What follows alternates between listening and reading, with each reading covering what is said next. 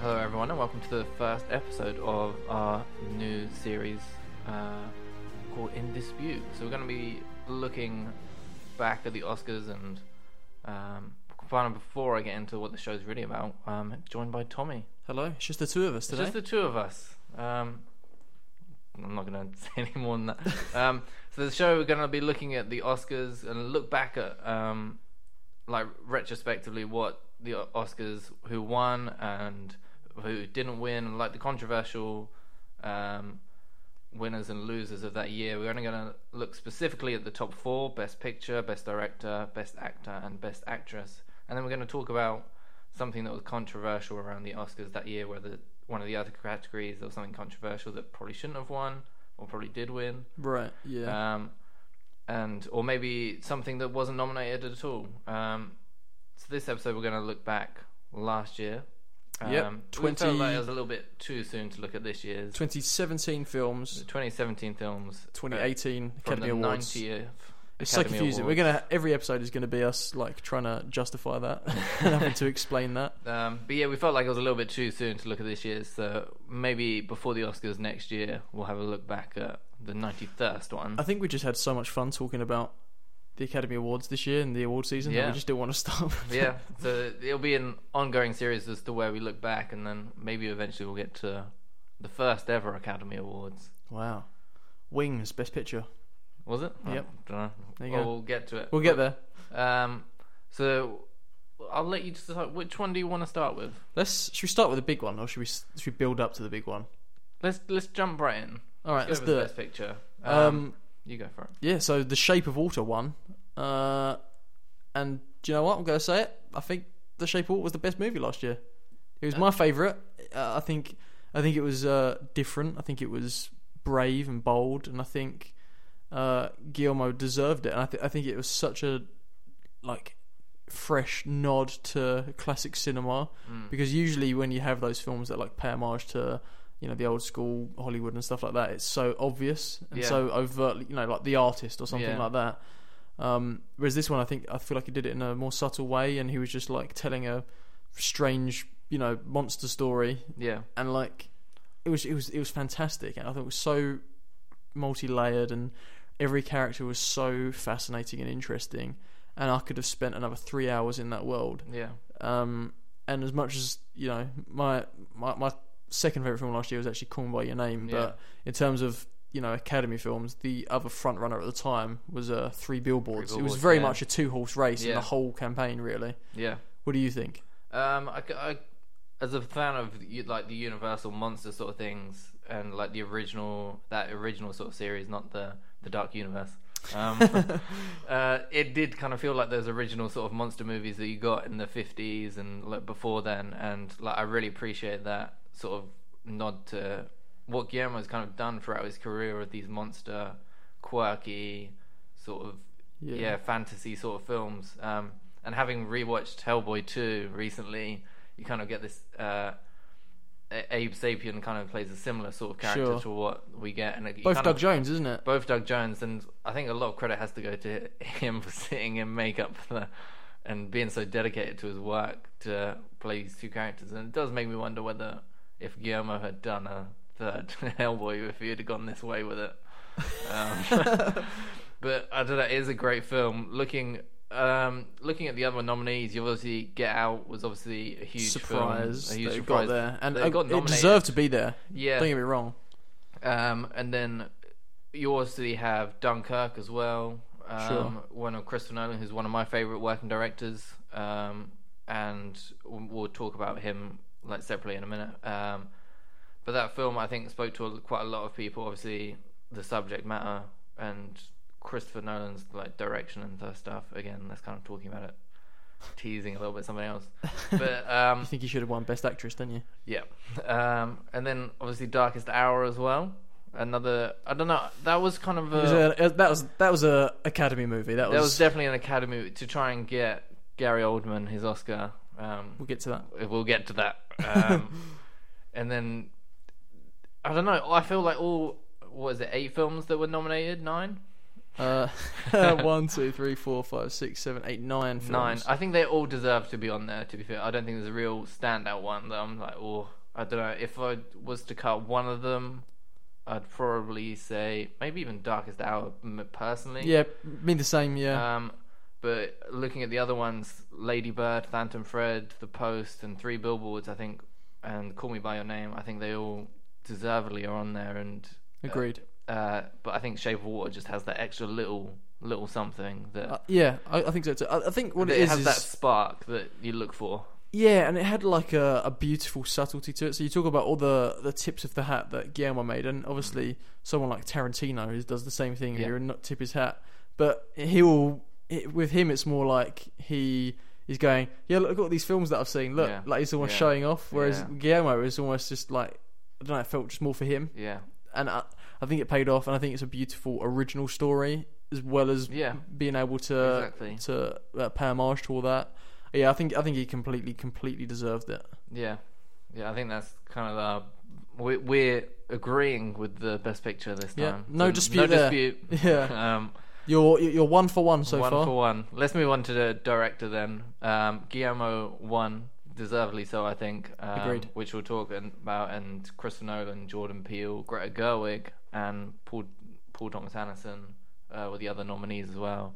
But yeah, I think Guillermo, as we kind of spoke, the direction, the beautiful. You know it's a Guillermo film when you're watching it for 100%. The exact reasons that you see in Shape of Water.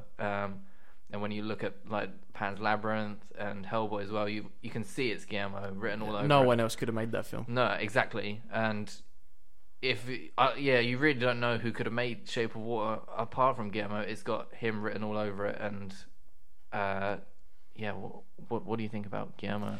I think that's a really interesting way to take it, in that only he could have made that film. Yeah. I think you could probably look at each of the other films in this category, and I mean, they wouldn't be the same film, obviously, but I think you could still have a good quality film there with perhaps another director in the chair. Yeah, that's not to take away from it, because Christopher Nolan did an amazing job with Dunkirk. It was such a unique film in the way it's told, and some of the performances he brought out of these people, a lot of them unknowns and stuff like that. I thought was fantastic. Jordan Peele obviously came out swinging with his directorial debut. I mean, we've now seen Us, so we've got a little bit more insight into what he can do outside of just that. So we now know it's not a fluke, but at the time it was just a huge thing that he did get his Oscar for original screenplay. Yeah, deservedly so. Yeah. Yes, spoiler alert, we won't be talking about that one as our no dispute. Greta Gerwig, fantastic. It was a very, to be fair, I don't think you could have replaced her in that. Just in that it was a very personal that story. Was the only one, it was about I was her. Looking at maybe. As well, you could. I mean, it's a tough argument for anyone else to have made Phantom Thread too, just because it's such a Paul Thomas Anderson film. I don't think anyone has the same grasp on that kind of genre as he does, in that weird dark comedy that's dramatic, and that film fascinates me. I love that film. I think other people could do it, but I don't know. It wouldn't be done as well. Okay, I'd agree with that. I don't know. I think people would. I guess you could make the same sort of argument for The Shape of Water, but it's such a Guillermo story, and just everything about it is so Guillermo that I don't know. It had to be him. Yeah. And what he brings to the film, and it's so well directed that. He brings out such nuanced performances from so many different people. Michael Shannon was amazing in that, and we've seen a few times him bring out something like that, but each time with truly like masterclass directors. So I definitely no dispute there. No 2 for 2 Academy. We might have to cancel this show if you keep it being this good. Do you want to go best actor? Yeah. So this I do actually have a little bit of controversy here. Maybe a dispute. I thought Gary Oldman was great in The Darkest Hour. I think he's a fantastic actor, and he should have won a long time ago, probably even as far back as Leon the Professional. But I don't know if this was the right one. It's the same thing. I mean, I guess we'll talk about it when we get there. But with like Leo and The Revenant, it feels obviously just like so the Academy famously did this thing where they sort of award careers rather than particular performances and stuff like that. So maybe that's what's happened here. I thought the film was fine. I think it's a few liberties, which a lot of these films do. But looking at some of the other actors in this category, if I'll quickly run through them. So you've got Timothée Chalamet in Call Me By Your Name. You've got Daniel Day-Lewis in Phantom Thread. You've got Daniel Kaluuya in Get Out. And Denzel Washington in Roman J. Israel Esquire. Full disclosure, never seen Roman J. Israel Esquire. No, me either. I've heard he was really good in it though. Yeah. So, yeah, good for you. Great. Good for you, Denzel. Yeah. Kaluuya was fantastic in Get Out, but I don't think it was quite as on the. I don't think it could hang as well with the others in this category. He was great in the film. It was a little bit of a surprise for me when he got the nominations, but I mean, not as much because he's obviously got them during award season already. Right. But out of the performances on there, I'd probably say that he was probably the weakest out of the ones that I've seen. Agreed. I think the two, or three, I suppose. The three strongest in this was obviously Gary Oldman, Chalamet for Call Me By Your Name, and Daniel Day-Lewis. I don't know whether it's the sentimental side of me that wanted to give it to Daniel Day-Lewis, considering Phantom Thread was supposedly his last ever film role. But he was so good in it. It's hard to say that because it's like, we get it. Like Meryl Streep, she's great. Like we get it. But it was so good. He was so good in this role, and it was such a transformative performance. It was so different, and Daniel Day-Lewis obviously is every single time very, very different. It's kind of his thing, but it almost becomes that, just because he's always this good, like can we keep, it's tough. It's tough. I can see, the politics of the Academy there, but for me, I'll probably go Daniel Day-Lewis. Then I'd probably put Chalamet as my second choice, and then you're disputing, and then probably Oldman as my third. So interesting. Yeah. I think a lot of people get caught up in the makeup sort of side of Gary Oldman's performance. I'm not taking anything away from him. I thought he was fantastic and easily the best part of that film. But I think people see the incredible makeup and get kind of lost up in him and go, he looks like Winston Churchill, and obviously he does a great performance. So you believe it's Winston Churchill. And I think people just kind of get lost up in that a little bit, which I think is why it perhaps got the nod over other people. It did kind of feel like he won that award the second. I don't know if you remember when they first posted the photo of him as Churchill. Everyone was talking about it, and I think he won the award then. Yeah, you knew straight away who was getting nominated. Yeah, the film hadn't even wrapped. The film hadn't even wrapped. Looking at the other one, like Daniel Day, it's hard to dispute whether he should have won or not, as it is for like any of his performances really. When he's so consistently great, like we were saying before about like legacy sort of wins, or which it does feel a little bit like that for Gary Oldman. I'm happy for him. He definitely deserves it for his career. He does, yeah. But again, like you were saying, the Leo example is a great example that we'll get to. It does feel a little bit like that, and I'm not taking anything away from him. Timothée Chalamet, an unknown. I didn't know him before this film, I think, as most people didn't, and now he's one of the biggest rising stars in Hollywood. Yeah, I mean, he was also in Lady Bird that year as well. Like, he was. And now he's going on to be in Dune. With Villeneuve with everyone else in Hollywood. Yeah. So he's definitely one to watch, and obviously getting nominated as well this year, didn't he? No, he didn't. He missed out. But he was in the conversation with he was in the conversation. Yeah, Beautiful Boy. But he looks like there's someone who will regularly get nominated for his performances, and it'll be hard. He's so young as well. Yeah, exactly. And with such a big career ahead of him, I think it would have been hard to have given him the win. 23 years old. What are you doing at 23? This podcast.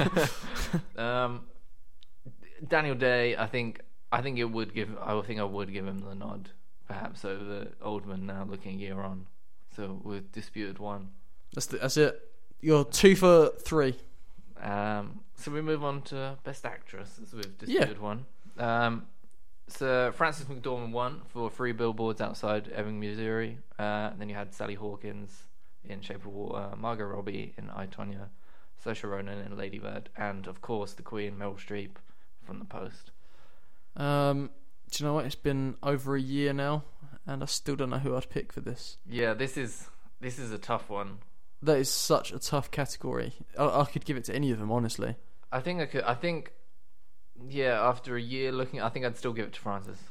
I think my problem with Streep is that while it's very much her film, she does take a back seat for a large part of it, and they do just focus a lot on Hanks. Yeah, which isn't her fault, obviously. I feel like it's just tough to put her in supporting or lead. I think she was definitely supposed to be the lead, but I think maybe the film... I think Spielberg probably didn't handle that very well and gave too much time away from her. Thinking back to the film, I only particularly remember specifically her in her house. Her Oscar the party. Scene. Yeah. I don't know. It's difficult to count out Streep though. You never know with Streep. I mean, Anthony Hopkins won for something like stupid 14 minutes of screen time. Yeah, he won best lead actor, didn't he, for Silence of the Lambs? So it's tough when you look at the qualifying capacity of that. But if I'm really just trying to force some rules onto this to help me get a decision, that's probably where I'm going. Right. Looking at Saoirse Ronan, I loved her in that film. She was so good. It's so tough. I think though, I'm kind of leaning towards Sally Hawkins. I felt you would. Yeah, I think her role kind of is more physically demanding in that where she is mute. Yeah. And she has this disability. I feel like she does a lot more with her face and her body and stuff like that, and I think that elevates it somewhat for me. But not to take away from Frances McDormand, who, by the way, is great in everything, but was fantastic in Three Billboards, and she was the film. Yeah, exactly. So I can see why it goes that way.